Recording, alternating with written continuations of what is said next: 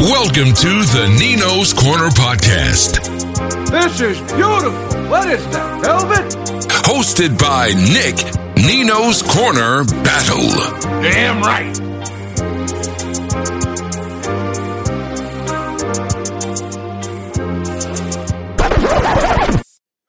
Wow, what's up, peeps? Nick Battle, aka Nino's Corner. Man, we got some news today, guys.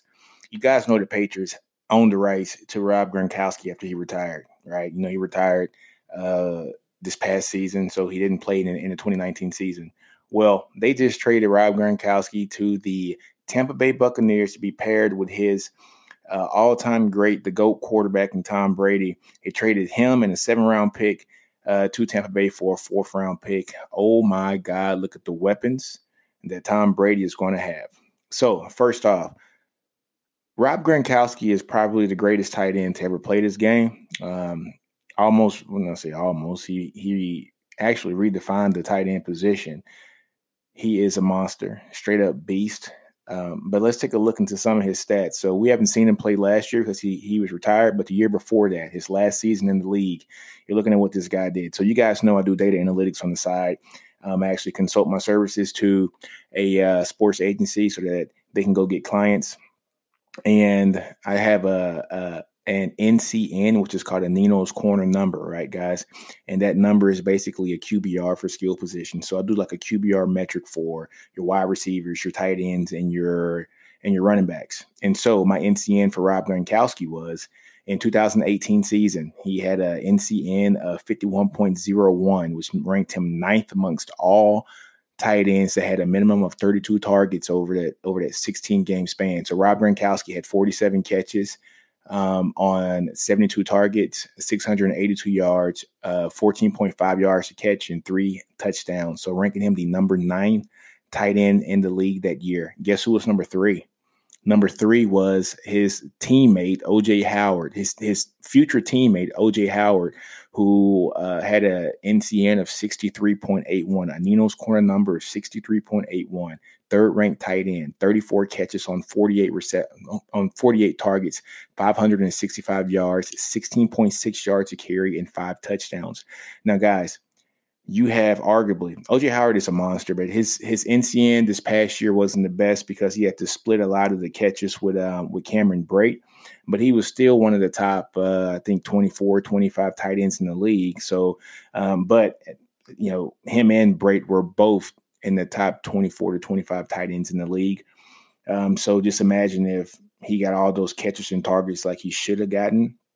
Then his NCN would have been a whole lot higher. And then you had to look at the fact that he had Jameis throwing the ball, which they had an explosive season. But, you know, Jameis threw the ball away a lot and Jameis threw the ball to the other team a lot. But that's a whole nother conversation. But you got a guy like Rob Gronkowski and you're pairing him with O.J. Howard to be your tight ends. And then, guys, you have the wide receivers. And this past year, the 2019 season, guys, Tom Brady has 2 of the top 8 wide receivers by my metrics, guys. So the NCN actually ranks how effective and efficient a player is. So it's player efficiency when it comes to the skill positions. And it's a 7-part formula. I'm not going to tell you what all goes into that formula because it's my proprietary formula. But the number 1 wide receiver last year per NCN in the 2019 season was Chris Godwin from Tampa Bay.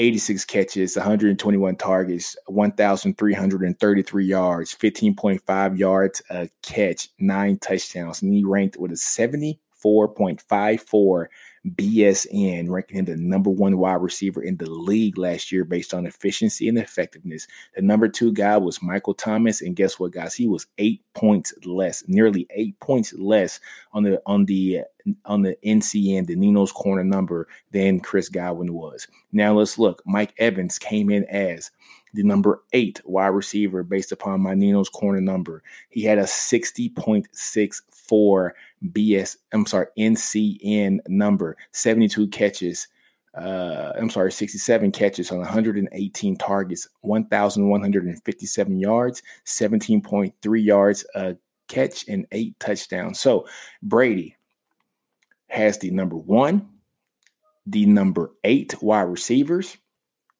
He also has arguably the greatest tight end to ever play the game, coming back a year fresher, not having to play football for a year, get his body straight so he can make this one last run with his homeboy.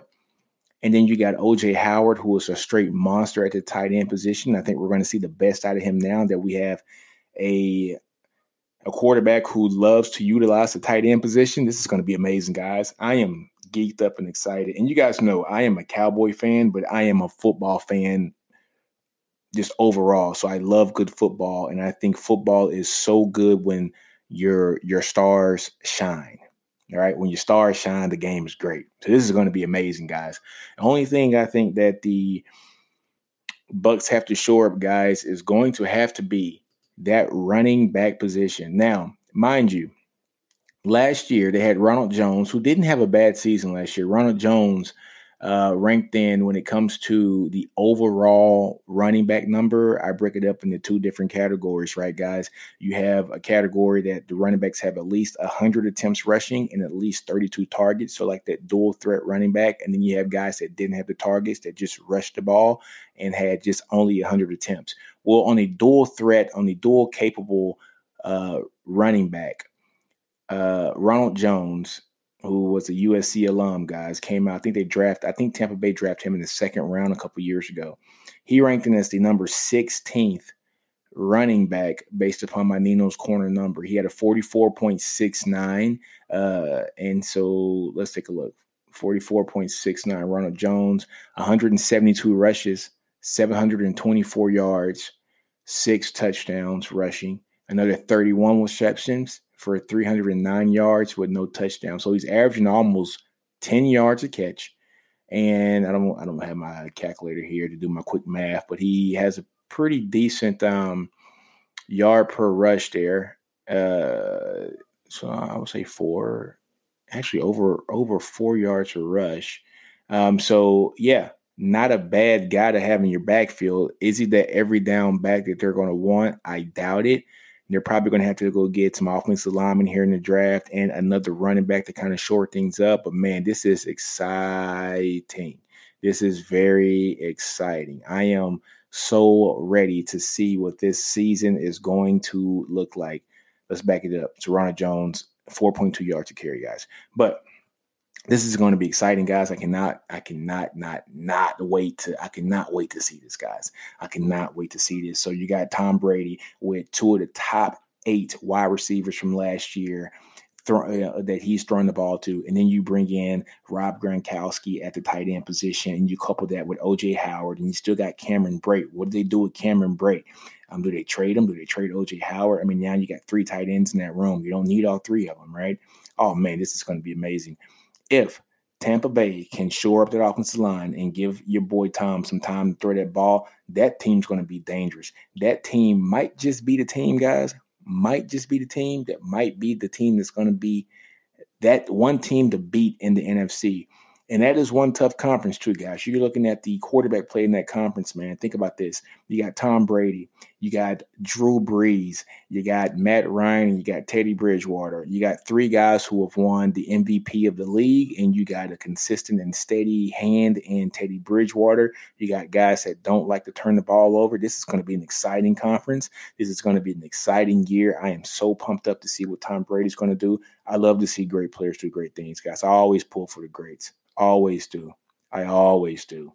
When Tom Brady came back and beat the Falcons after being down by 25 in the Super Bowl, I was like, he's the GOAT. I'm not even a Patriots fan, but I had to appreciate it, man. Sometimes you got to look back and appreciate greatness. And I think this season, barring injury, this is going to be a great season. And I am so ready to see some football, guys. If you're ready to see some football, I need you to holler with me. Holler with me. Now, all right, guys, just want to come in here and give you a quick rundown of what's going to go down and how this team looks and how this team is going to stack up with these potent weapons, man. This is going to be amazing. Man. But, guys, on that note, man, I am going to leave you guys like I always do and tell you guys to do you. Well, yeah, do you guys. Don't be afraid to fail. Outgrow your environment and understand your brilliance, man. So on that note, guys, Nino's Corner, I am out. I'm out. What a way to end the day with Tom Brady getting some more weapons. I am out, guys. I'll see y'all guys tomorrow, man. Nino's Corner is out. Bye-bye. All right, guys. We're back. I know you guys thought I was gone. I thought I was gone too, man, but I just forgot to do something for you guys, man. I want to give you this COVID-19 update that I have not done in the past, 4 or 5 days. So let me go ahead and give you an update on how the coronavirus is affecting us today, guys. And we are currently, as of April 20th, at midnight, April 20th, 792,759 excuse me, guys, total cases of the coronavirus, guys. Now, even though we've had 759 total cases, we so far have had 42,514 deaths, which equates to a 5.36% death rate. 54% or nearly 54 times higher than the average flu. It's not the flu, guys. We have 42,000 deaths in the span of, let's take a look. It's April 20th yesterday. So our first death was caused by coronavirus on the 29th of April. So let's just say first. So 2 full months, we have nearly as many people dead from the coronavirus as the flu does a full year. So guys, this isn't the flu. All right. Now, in saying that, guys, the death rate has increased exponentially, guys. It has increased from pretty much from the start. Went from 0%, kind of plateaued around 1.23%, 1.32. Then it just hikes up 1.51, 1.63, 1.8, 1.92, 2.5, 2.71.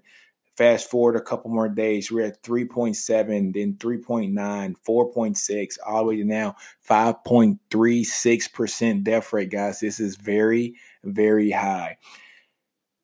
It's scary out there. And the states are starting to open back up. I know that Alabama's opening back up on the 1st of May. They're opening up everything, guys. They're opening up restaurants and gyms. I think they're jumping the gun on that. Other states are actually opening up too. I think they're jumping the gun on this, guys. The quarantining is working. That's why we're seeing less cases. And as you guys know, the total amount of cases, the percentage is starting to go down. We had percentages just a month ago. It was a 20 to 23% increase in the total number of cases on a daily basis. Now that daily basis increase is just down to about 3.5%, 3.66%. And it's been going down for the past month and a half or so. So the number of cases is starting to go down. We're starting to go in a downward, I wouldn't say a downward slope, but we're starting to kind of plateau around that 3 to 2% range, or the 3 to 4% range on the increase per day on the amount of cases that are discovered. However, guys, we cannot discredit what the social distancing is helping us do. The social distancing is helping us get this number down. Less people out, less people at work, less people at contact with each other, less breathing in front of people who might have it. It equals less amount of chances that you're going to actually contract this virus. So I would just hate for us to go back to work and a second wave hits and we're back at square one again. We might be out for a while, guys. We might be out for a while. So just think about that for a minute, guys. We got people protesting about this, but I'll get into that in a whole nother episode. I told one of my boys, my boy Crown, Will, that I'm going to talk about the people that are protesting, going up to the state capitol with guns in their hands, and how that's different from a few other things that were present in sports not too long ago. So, yeah, guys. Hey, but on that note, guys, Tom Brady got some weapons. All right, he got some weapons. That's a positive. That's a positive. If you're a football fan, it's a positive. If you're not a Tom Brady fan, it might not be a positive for you. But I'm a football fan. I'm a Cowboy fan. I love Dak. I love Zeke. I love Michael Irvin and Emmitt Smith and Troy. I love the Cowboys. But I'm a football fan. I love football. And seeing Tom Brady with these weapons and Rob Gronkowski, Mike Evans, Chris Godwin, O.J. Howard, Ronald Jones. Ooh, wee. That's a plus. That's a pro. that is a positive thing that happened today for sports. And negative things, guys, that happened today is the coronavirus death rate is still increasing, guys. And we got to get to the under wraps, man. But on that note, guys, I'm really going to end this podcast right now. I'm not going to talk too much more. Just wanted to get on here and we talk about Rob Gronkowski and the Buccaneers. That's hard to say. Rob Gronkowski and Tom Brady and the Buccaneers. That's so hard to say. But anyways, guys, like we always end this, guys, do you. Nino's Corner. I am out. Audi 5000.